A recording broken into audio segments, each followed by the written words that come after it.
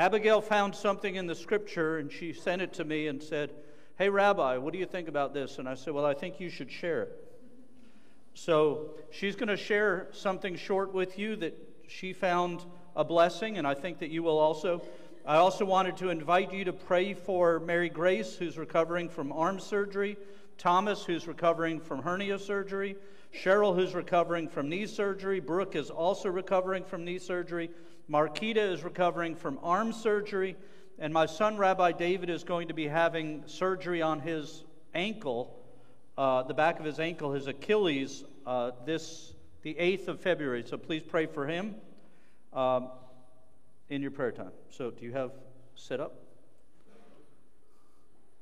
You may be seated for Abigail and then the message. All right, so this week's Parsha in Exodus 17 has a battle mentioned. And I was meditating on this several years ago and noticed some things when I dug into the Hebrew using a Strong's Concordance. And a sort of picture was painted.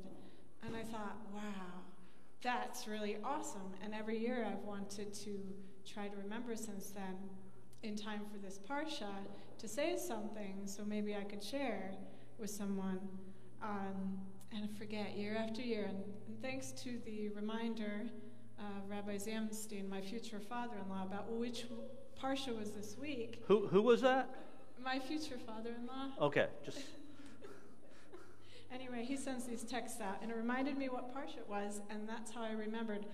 Oh, this is the one with the Amalekites in it. Okay. So then I was like, well, maybe I should say something to Rabbi, and sort of sheepishly did, and here we are. So I'm going to read the text of the section. If you have your scriptures with you, whether electronically or in book form, you may want to flip over to Exodus 17, verse 8 through 16. In case you're someone who's visual and likes to see the words on the page or the screen. Verse 8, Then the Amalekites came and fought with Israel at Rephidim. Moses said to Joshua, Choose men, go out and fight the Amalekites. Tomorrow I will stand on the top of the hill with the staff of God in my hand. So Joshua did as Moses said and fought the Amalekites, while Moses, Aaron, and Hur went up to the top of a mountain. When Moses held up his hand, Israel prevailed, but when he let down his hand, the Amalekites prevailed. Moses' hand grew heavy, so they took a stone, put it under him, and he sat down. Aaron and Hur held up his hands, one on each side, so his hands were steady until the sun went down. So Joshua overpowered the Amalekites and his army with the edge of the sword. Adonai said to Moses, Write this for a memorial in the book, and rehearse it in the hearing of Joshua, for I will utterly blot out the memory of the Amalekites from under heaven. Then Moses built an altar and called the name of it Adonai Nisi. Then he said, By the hand upon the throne of Adonai, Adonai will have war with Amalek from generation to generation. So on the first slide, you'll see Joshua and Moses. And I just want to point out, for the sake of painting this picture, that Moses' role can often be a type or shadow of Yeshua's first coming, his purpose being redemption. And that Joshua's role can be a type or a shadow of Yeshua's second coming, leading the people of God into the promised land, but us ultimately the world to come. Now, second... Okay, so you'll note in the text, Moses, Aaron, and Hur go up on the hill.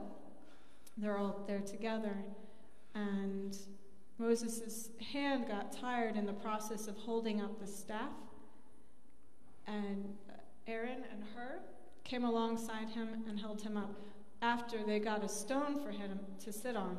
Now the word stone here is a compound word of Av, father, and Ben, son.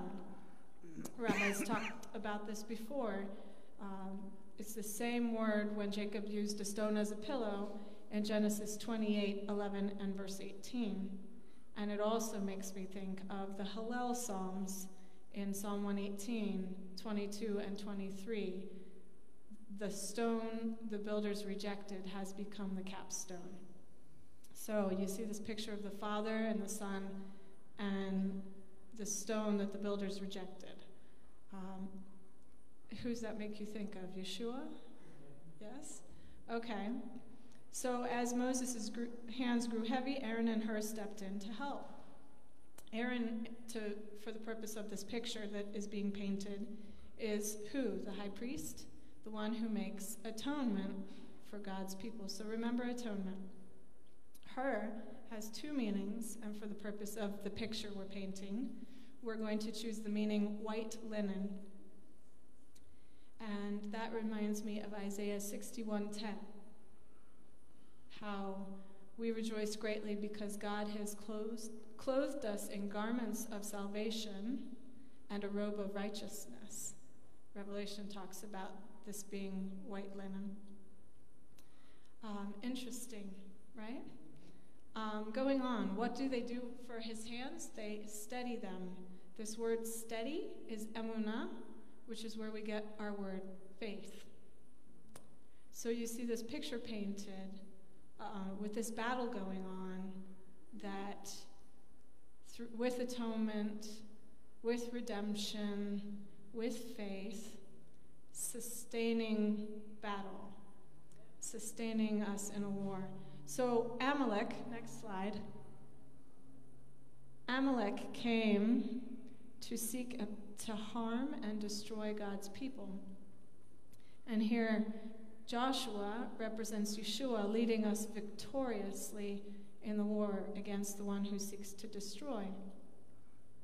So, as I said before, with redemption, with atonement through Yeshua, we are clothed in white linen, that is robes of righteousness, equipped with a steadiness or faith, led by Yeshua to victory over the one that seeks our harm and destruction.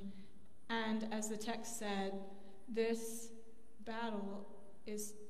war is in every generation. It said that God would make war against Amalek. For the sake of our picture, it goes for every generation, us included. We can see also, it talks about the altar that was built and how it is Adonai Nisi, named Adonai Nisi. The Lord my banner is how it often is translated, but we know Nisi comes from Nes, which means miracle. We see the miracle of redemption, the miracle of atonement, the miracle of these robes of righteousness, the miracle of victory over the one who seeks to destroy us. An amazing picture of God's plan, and it has been here for hundreds of years in this text. I think that should encourage you to dig into God's word, because you never know what wondrous things he may open your eyes to. Amen.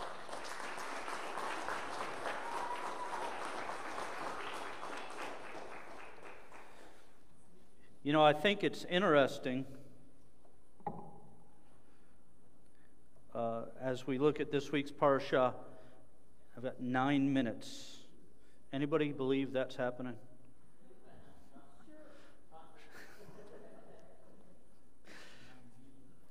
Okay, before I get going, I wanted to welcome Gary's family from France, his daughter and son-in-law, if I'm correct, and they serve in ministry in France, and they have their daughter, which is Gary's granddaughter, Mirabelle, with them. And so we just wanted to welcome you and say how much of a blessing it is for you to be with us this morning. So anyhow, I was thinking as I prepared for this, I had what I thought was a really good message this morning, and I kind of consider messages as words going forth to fight a battle that we're in. In other words, when God's word comes forth, it should give us ammunition, it should give us resources, it should give us that which is needed to fight the battle that we're going into. And in my own experience, what the people that I listen to, and I do listen to a lot of different teachers each week, their words tend to speak to me in a way that prepares me for what's coming up that week, or what's coming up in the future.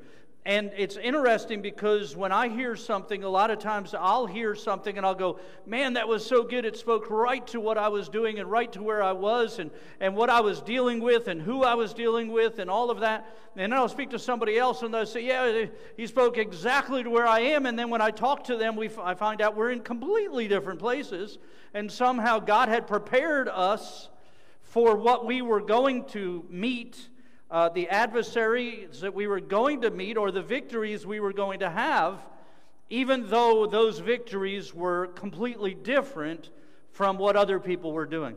So I was thinking about this, and I had a message which I'm going to share very briefly this morning, I hope. And then Abigail called and said, hey, I have this word that I think God gave to me that I'd like to share with the congregation. And I was just reading the passages about Barak and Sisera and Deborah, and how God had called Deborah to be the judge of Israel, and she says, Barak, you're going to go to war, and Barak says, I'm only going to go if you'll go, and she says, but if I go, I'll get the glory instead of you. In other words, I'll get the benefit of winning this victory or sharing this victory instead of you. And then I thought, what a terrible week for that to come up. That I had this message that I wanted to share, and then here comes Abigail, who has a message she wants to share from the Lord, and I believe it was from the Lord. And so I want to piggyback on her message this morning, because I think that we in the body of Messiah have done a disservice in many times by limiting the availability of opportunity to women and others in our community because of our own selfishness to keep the glory for ourselves. One person amen me. Thank you. Okay? If we look in the scriptures, for instance, in the story of Moses' birth, every hero in that story is a woman. So I want us to kind of focus and understand that God didn't choose to only use men. He chose to use women also. As a matter of fact, He chose a woman to bring forth the Messiah so that we could have deliverance. So I was here I was, I have this word that I wanted to share, and then Abigail said, well, I've got a word I want to share. And I'm like, oh, now I got to be Barak. And so, but the goal is to have victory. The goal is not to have notoriety. And so I want to share, bouncing off of what Abigail said, and if you have your Bibles, turn with me to the book of Joshua.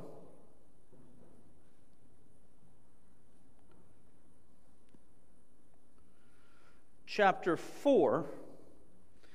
And I want to talk about, make sure I did all this stuff. Okay, good. I want to talk about the fact that I believe with all my heart that the body of Messiah today lacks power because we haven't gotten stoned enough.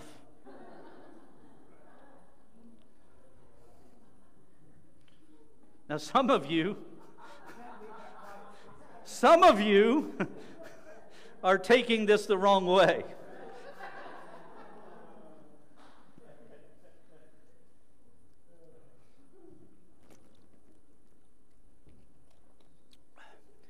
When we look in the scriptures, there is a significant amount of events in which the central character in the story is not human.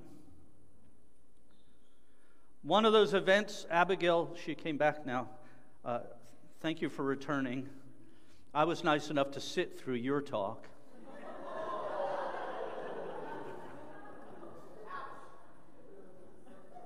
See, Leah, I do it to others too. It's not just you. Okay. Bad rabbi.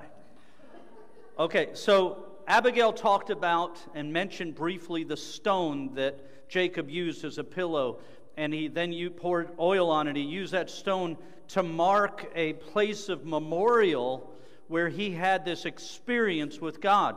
We also have the events where the stone traveled through the desert with Israel, and that's where the water poured out of for them. We also have in Joshua, and if you stick with me, I'm going to get back to our Parsha, so just hang on. But in Joshua, it says, "It came to pass when all the people had passed over the Jordan, that the Lord spoke to Joshua, saying, Take 12 men from the people, from every tribe a man, and command them, saying, Take from the midst of the Jordan, from the place where the priest's feet stood firm." By the way, that firm is that same word that Abigail used. "Stood firm 12 stones, and you shall carry them over with you, and leave them in the lodging place where you shall lodge this night." Then Joshua called the 12 men whom he had prepared of the people of Israel, from every tribe a man. And Joshua said to them, "Pass over before the ark of the Lord your God in the midst of the Jordan, and take every one of you a stone upon his shoulder, according to the number of the tribes of Israel, that this may be a sign among you, that when your children ask their father in the time to come, what do you mean by these stones?" And again, many times in the Scripture, in our faith, as we do things, we're constantly told your children are going to ask you, and you need to have an answer for them. Our whole Passover Seder is the result of that statement. When your children ask, here's what you tell them. And that's why we have the 4 questions in our Passover. It says, "When your children say, what do you mean by these stones? Then you shall answer them that the waters of the Jordan were cut off before the ark of the covenant of the Lord. When it passed over Jordan, the waters of Jordan were cut off, and these stones shall be for a memorial to the people of Israel forever." And the people of Israel did as Joshua commanded, and took 12 stones from the midst of the Jordan, as the Lord spoke to Joshua, according to the number of the tribes of Israel, and carried them over with them to the place where they lodged, and laid them down there. And Joshua set up 12 stones in the midst of the Jordan, in the place where the feet of the priests who carried the ark of the covenant stood, and they're there to this day.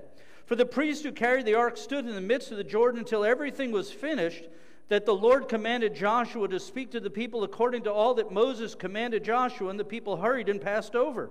And it came to pass, when all the people had passed over, that the ark of the Lord passed over, and the priests in the presence of the people, and the sons of Reuben and the sons of Gad, and half the tribe of Manasseh, passed over armed before the people of Israel, as Moses spoke to them. Now I want to stop there, because that's the point in this story that connects with our Parsha from Beshalach.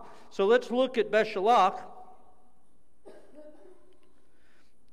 And it says, and Jonathan did a great job reading this morning, "Vayihi Beshalach Paro et Ha'am," and it came to pass, when Pharaoh had let the people go, that God led them not through the land of the Philistines, although that was near, for God said, "Perhaps the people will repent when they see war, and return to Egypt." But God led the people around through the way of the wilderness of the Red Sea, and the people of Israel went up armed out of the land of Egypt. Now, what's happening here is the children of Israel have gone through the Red Sea. They're going in that direction. They're going, and this miracle's happening, and all this is happening. And in the midst of this, we read these words where God says, "I don't want you to go near the Philistines, because if you see milchama, if you see war, you might return to Egypt." And so he says, we're going to do that. But then it goes on to say, "And the people of Israel went up armed out of the land of Egypt." And the word there for armed is chamushim, which is an interesting word.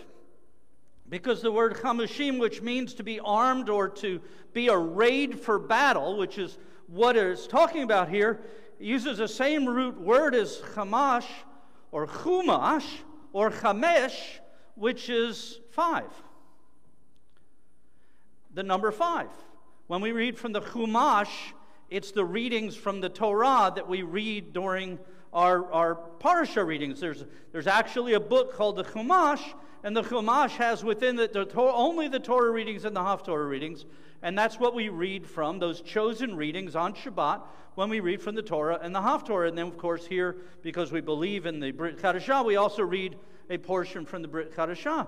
So the rabbis are looking at this word and they're trying to figure out, what does this mean that we would have this word that comes from the word 5, from the same root, and yet it's not talking about 5. And one rabbi said, well, what it really means is that every man in Israel had 5 children when they left the land. And they connected it to the idea of quiverful, of being armed, of having that, and the connection to having children. Most people put that off as not true, basically because if every man had it, that means that even those that were like 18 would have had 5 children. That doesn't make sense. So it's not that. So I believe the connection has to do more with the Chumash, or more with the understanding of the Torah and the 5 books of Moses, even though they didn't have the 5 books of Moses in written form yet. And I believe what we're seeing here in all that goes on, and ultimately that connects with what happens in Joshua's day. And the reason I say this is because we have the exact same word when it says Reuben and Gad and half tribe of Manasseh all had this same thing. They're going through the same event 40 years apart. The waters parted and they cross over, and they're armed when they go across. And then when they go into the promised land, 40 years later, they're going into the promised land, and it says, and they're armed again. Now what's interesting is, when they're coming out of Egypt, God does a victory, this amazing supernatural victory to Egypt as they leave. And God destroys the Egyptian army. But Israel didn't have to fight. They just had to be armed. And they didn't have to be armed with weapons. They had to be armed with faith in God and trusting in God. And when they go into the promised land, we see them the opposite side. It's like the reverse, the mirror image. As they go across the Jordan River, miraculously the water parts, miraculously cross. They gather the stones and place them as memorials. And again, this understanding of the presence and nature of Yeshua, the physical presence of God, showing up, the Father and the Son, Av, Aleph, Vet, Ben, Beit, Nun, stone, Aven, is in the central place in these stories as it goes along. But in the story going into the promised land, God does this amazing miracle to defeat the army on their way into the promised land. And those of us who have been to the city of Jericho, or the remnants of the city of Jericho, know of the story how the children of Israel marched around Jericho. How many times? Okay, I want you all to read the story because it's more than 7 times. I know we talk about 7, but that's the last time. And just read the story. It's a little more than that. It's kind of like, how many days were they on the ark? Everybody says 40, but it was about a year. How many of, we don't want to get in all the how manys that we teach our children that are wrong, but just read the story, you'll find out it's a few more than 7. But they march around, and then the walls come tumbling down, and God gives this miraculous victory to the Israelites over the city of Jericho as a result of the sounding of the shofar and hearing the voice of God proclaimed over the city of Jericho. I think this is really relevant to us today, because I believe that we're still in a battle.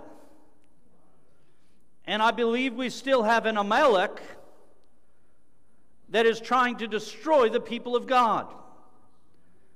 Amalek was described as a army that would attack the weak, the separated, the sick, the ill, the old, those that couldn't keep up. In other words, Amalek defeated their enemies by dividing them a little at a time until all that was left were those that were capable of war, but all those that were left had lost people to death before the battle. And I believe that's what's happening in our body today. As Amalek, in our case, let's just term Amalek progressive humanism. A false religion that makes humanity God and believes that it's their role to make everybody else believe that way. And Amalek isn't attacking the army of God. Amalek never attacks the army of God until it whittles down the army of God to a small group that are still left, but who are all broken because of the death of those that they loved and the destruction that has taken place. Amalek is easily defeated if God's army stays unified. And if God's army realizes that the battle is not ours, it's His. I have a friend, and I'm going to ask you to pray for him, and many of you know him because he's one of the MJA leaders. He's a good friend of mine, someone that I care about, I respect. His name is Rabbi Michael Stepikoff. And Michael Stepikoff was at the event in Washington a few weeks ago. We also had some other people from our congregation that were there. But the difference is that Rabbi Stepikoff actually walked into the Capitol building after the incursion. Whatever word you want to use for people going into a place they weren't supposed to go into. At my house, we call those people shot. Okay, if you come into my house, you're not supposed to be, you break in to get there, you're probably going to die from lead poisoning.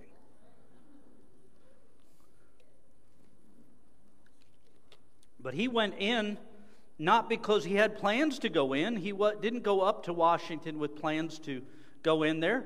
He was at the front of the crowd, and when people started going and pushing, he was just kind of moved up in there. And he got inside, and he had a nice conversation with the police officers inside and thanked them for their service and took a few pictures of the building around and left. And this week he was arrested by the FBI for being in a building he wasn't supposed to be in. It's a misdemeanor charge, and it'll go through the process. And they're making examples of people as the government tends to do. But I thought about that situation, and the reason this is real to me is because, first of all, Michael's a real good friend, and I don't think he did anything. I think in order to violate the law, you have to have intent to violate a law. That's the way our laws are written. Intent is required. And I don't think he intended to do anything other than be in a demonstration to show his support for his political candidate and his position, as a million other people did. But got swept in. And now, if you look online, and don't do this, I say if you look online, I don't want you to look online, as half the people in the congregation pull out their cell phones. And you'll see that there is the beginning of news about this arrest. So they have articles that say Messianic or rabbi arrested for participating in siege of Capitol building, or those kind of things, which is bad enough that's how they report. And listen, my brother works in law enforcement. His department had arrested some people with some I can't think of, what's the drug? It's the powder that if you even touch a little of it, it goes through your skin. And fentanyl. I knew you'd know. I was really expecting some of the others in here to shout it out, but so anyhow, they had arrested some people with fentanyl, And one of their lab technicians, the people in where they put the stuff that they get when they arrest people, the evidence locker, thank you. I'm making this look like that as if I've never had any involvement with the police department. So the evidence locker, and the person who is doing it gets sick from contact on the outside of the bags with fentanyl, gets rushed to the hospital. So the news report headline says, evidence locker technician gets rushed to hospital from drugs.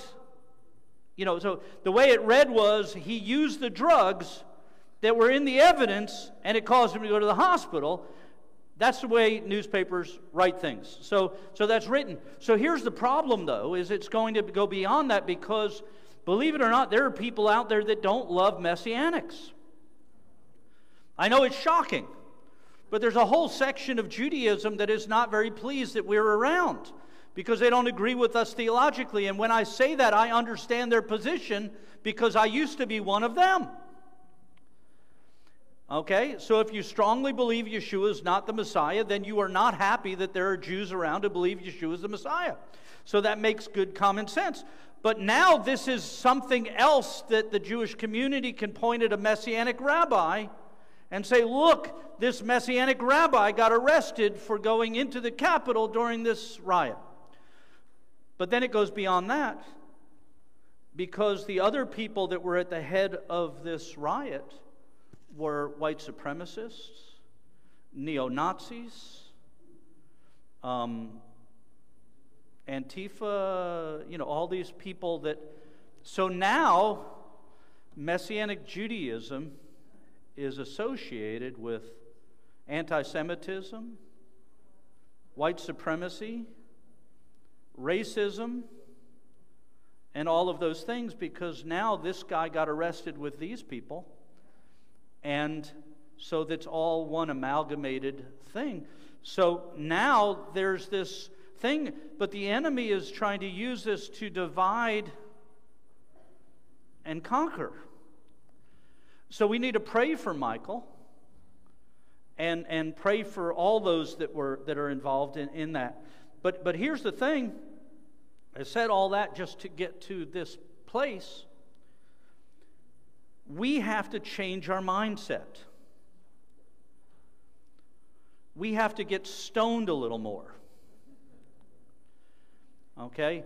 We have to be looking at the stone and not ourselves. We have to be looking. We're not going to, and I posted this on Facebook this week, we are not going to vote darkness out of our nation. We can't use a political solution to bring about a faith-based answer. It doesn't matter how much we vote. This world is not our home. This isn't our kingdom. Our kingdom is not of this world. That doesn't mean we don't vote. It doesn't mean we're not involved in that. But our victory isn't going to come at the ballot box. Our victory at the ballot box will come if we align with faith in God, and we're fighting our battle with the weapons of warfare, which is His Word, instead of fighting our battle with the weapons of this world. And we have to change the way we're doing this in every aspect. We're not going to solve racism through political changes. It doesn't matter how many political laws you make, it's not going to change the hearts of people who hate people. We're not going to solve anti-Semitism by passing more laws. We're also not going to stop gun crime by passing more laws. We're not going to solve abortion by passing more laws. Now, that doesn't mean that I think we should make it legal. I think we should use the laws that we have, but we're going to win when we change hearts. When we realize that the weapons of our warfare are not political. And I say that as someone who's very political. I believe in political action, but that's the second part of what I do, not the primary. until we begin to pray, until we begin to fast, until we begin to read His Word as if our life depended on it, because it does, until we begin to love one another as we're supposed to, until we begin to put Him first and as the central in everything that goes on in our life, until it's not about a political party or a political issue or anything else, but it's about proclaiming Yeshua, we're going to continue to lose battles because we're fighting the wrong skirmishes and we're causing division among the body. I had friends I'm only 18 minutes behind. I had friends, and believe it or not, I have friends that aren't conservative. And I still like them. I don't agree with them, but I still like them. And they were spouting out all kinds of stuff, and I said, listen, even if you were right, how is this glorifying God?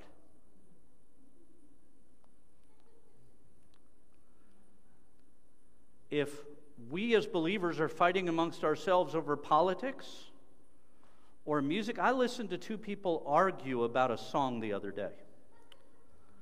Now, there are songs I don't like. There are songs that I think are unbiblical. I'll give you one example of that. Reckless Love.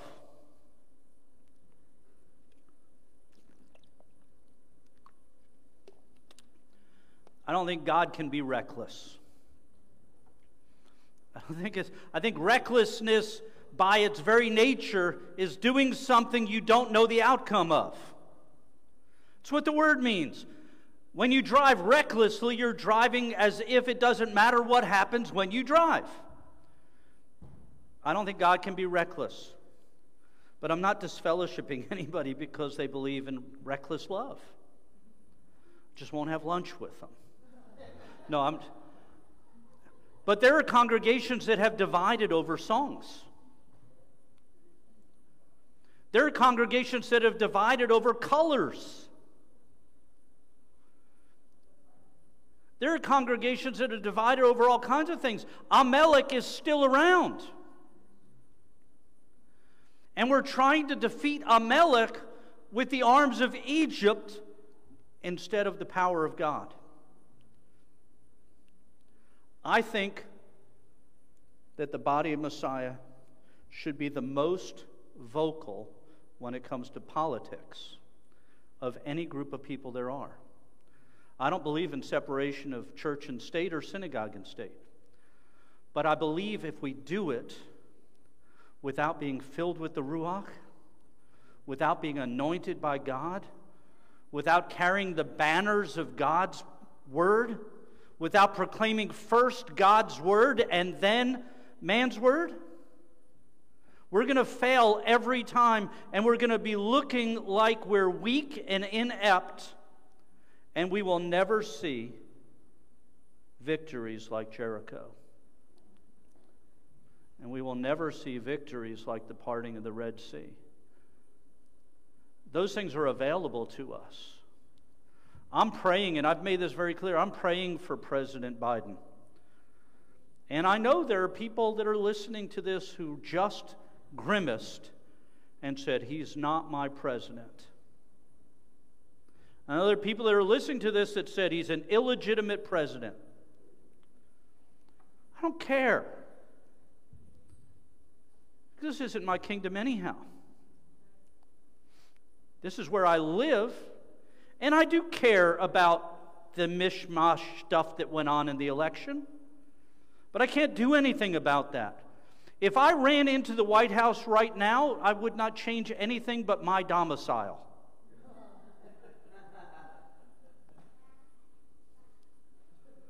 That's it. But I can enter there in the Spirit through prayer and see God change Biden's heart and see God change Harris's heart and see God change Pelosi's heart. See, as long as they're alive, God can still move in their hearts, and then we can see victory. Or we can complain. The children of Israel, this is closing. The children of Israel had the Egyptians behind them, and they had the sea in front of them. And that's all they could see because they didn't realize that God was with them. And all they did was complain to Moses. The enemy's behind us. The water's in front of us. Did you just bring us out to die? Weren't there enough graves in Egypt? Moses cries out to God. And I love God's answer. God's answer is, why are you yelling at me? Lift up your arm. Lift up your staff. You already know what to do. Why are you yelling at me? And there's a lot of believers that have forgotten that God is with us. The victory is still ours. We win. We've read the book. We know what happens. And we're yelling at God and yelling at each other and complaining. And I think we need to change our hearts and our minds. That's not changing our goal. Our goal is to see righteousness in our land. Our goal, listen, I voted for President Trump, but he was not my goal. He was just better than the other one.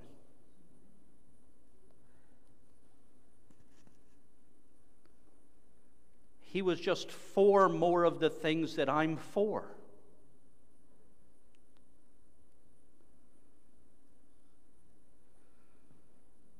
And I'll continue to vote for the people that are for more of the things that I'm for. But I'm not going to spend all my energy and all my time complaining. I'm going to spend it encouraging. I'm not going to spend my time hating people. I'm going to spend my time loving people. I'm going to spend my time talking about good things instead of bad things. Because there's good things happening. My wife, I shared the amazing power and love of God to, after 17 years, heal my wife to the place where she can lift her arm to worship. That's something to shout about. And we each have those things this week. We each have testimonies this week. And if we start sharing that, listen, we don't need Facebook and Twitter and MeWe and Parler and all that, and they can turn all of those off, and they still can't stop the message of God that doesn't travel on the internet. It travels on the ether. Somebody said they believe that the Lord is coming back soon, and I said, why? And they said, because never in the history of man could everybody all over the world see Yeshua's return. And the Bible says when Yeshua returns, everybody's going to see him. And now we have the internet and television and everybody can see him. And I said, do you really think God needs the internet? If God wants everybody in the world to see him, he doesn't need Twitter or Facebook or AOL. Is AOL still there? He can just appear.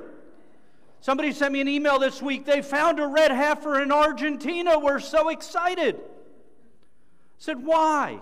The red heifer's supposed to be in Israel. God isn't going to use genetic engineering to bring about a red heifer. He's just going to create one. And I think he's going to do it from 2 white cows. So that there's absolutely no question that he did it. I believe we're going to see a great revival in our land. I believe it's going to be worldwide, but I think it's going to be in our land. And I think it's going to come from ways that are going to amaze us, because it's only by those things that God's going to get the glory. We're Barak.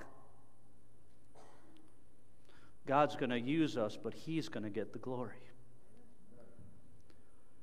We have to change the way we think so that that can happen. We have to get stoned. Our focus has to be on the stone, on the presence of God, because all of us this year have wrestled with having our focus on everything but God at times. Some of us have done better than others. But we've had COVID and all of its related stuff. And we've argued in our congregation. There are people, listen, I know this is going long, you'll just have to endure.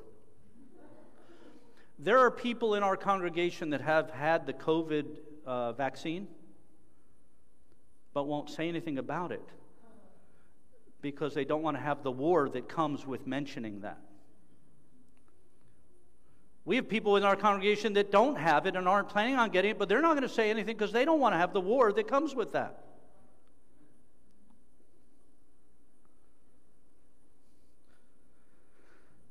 And I know there's at least one person that's either in here or watching online that voted for Biden and Harris. Look, nobody's shaking their head. This is the most steady and still this congregation has ever been. And they have their reasons, which I personally would disagree with. But they're not going to say anything because they don't want the war that comes with it. Somebody sent me an email this week, and this will be my closing, number 3. They said, Rabbi, I'm really interested in your congregation. I've been watching your foundation classes for a number of weeks, and I really enjoy your teaching, and I've watched some of your services, and I'm really interested. But here's my question. Will you allow people to come to your congregation if they put up a Christmas tree? Now listen. Who was that? Kobe, did he say no? Out of the mouth of babes. No. Here's the thing. Because of the internet, because of things out there, because of things people have said, because of all of that, that's a question someone is asking before coming to fellowship with us. That's Amalek. I said, listen, we let everybody make their own choices, and we really don't have Christmas tree police. We don't have a group of people that we send out to spy in people's windows to see if they have trees set up in their houses. I said, we don't have Christmas trees. We don't do Christmas as a community, but we have to let everybody have their relationship with God and make their own decisions. There are people that won't come to our congregation because they think we will throw them out for having a Christmas tree.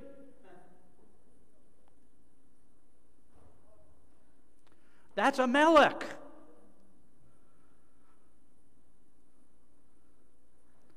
We need to get stoned.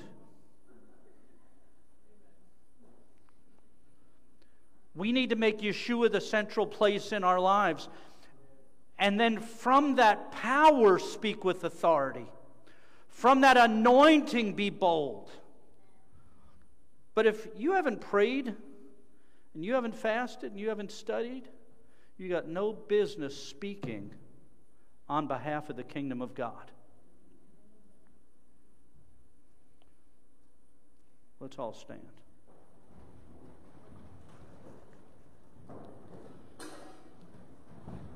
We have only 2 choices. We speak by the anointing and power of the Spirit of God, or we speak on behalf of Amalek. You can say the right thing at the wrong time under the wrong spirit and be more divisive than if you just cussed somebody out.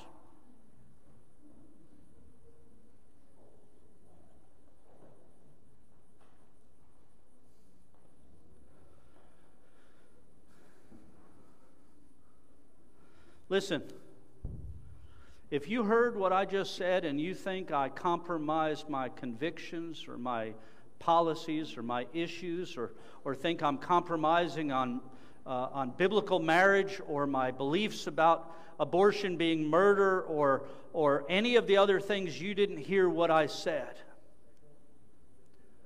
I think we have to be even stronger in our beliefs on issues that are biblical. But I think our strength has to come from God, not from politics or man-made organizations or our own stinking attitudes. We have to speak with the authority of the Ruach and the power of God's Spirit. And we can only do that if we are fellowshipping with Him. If we are praying, if we're worshiping, if we're fellowshipping with each other, if we're encouraging each other, if we're lifting each other up.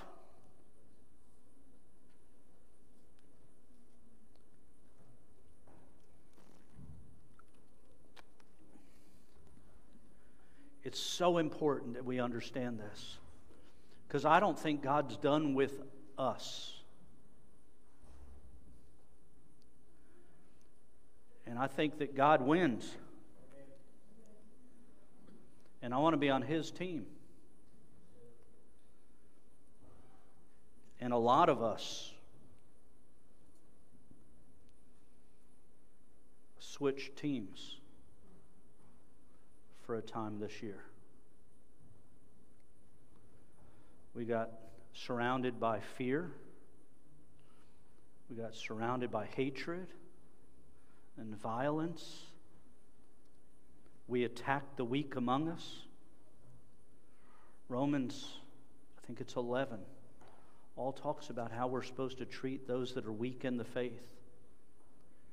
There are people fighting with people who are weak in the faith. And if you beat up an old, infirm person, you got nothing to shout about. If that's all you can do, I heard a pastor once say, if all you can do is beat up a woman, if that's where you get your feelings of strength, and if all you can beat is the weak and infirmed, if all you can do is argue with those that are already beaten, you got nothing to brag about. We're supposed to be protecting. We're supposed to be surrounding those that are weak in the faith and praying for them and fighting against the adversaries that would come against them. There's a reason God told Joshua, put these stones here. It's so that every generation would hear the story of God's victory and God's miracles, and how no one could claim the credit for what God did. And we're going to see things change. We're going to see miracles. Lift your arm up. See two miracles. Two miracles. One, she lifted her arm up. Two, she listened to me when I told her to lift her arm up. We're going to see miracles. We're going to see amazing things happen, and I'm telling you, I'm believing for changes in government positions and people. I'm believing that God is going to touch hearts of people. We've seen it happen over and over and over. But we're not going to have it by hating them. I've never seen anybody hated into the kingdom of God. Don't give up. Chazak, chazak, v'nit kazak. Be strong, and be strengthened. And that only comes from acquiring the armor of God and then using it.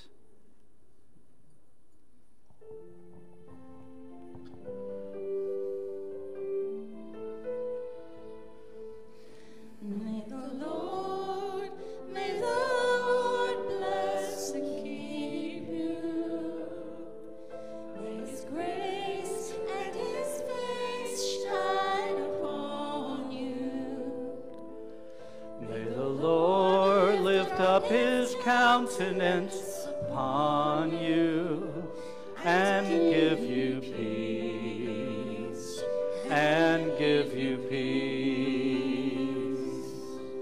Yivarecha Adonai v'yishmerecha,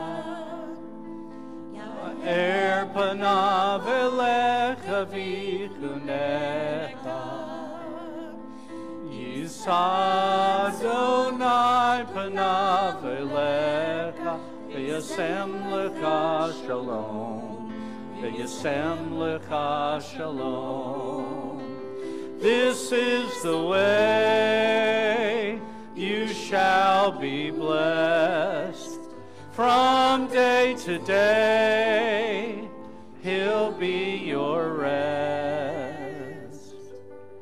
May the Lord bless and keep you.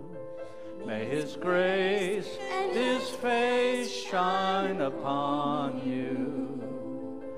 May the Lord lift up his countenance upon you and give you peace, and give you peace, and give you peace, and give you peace.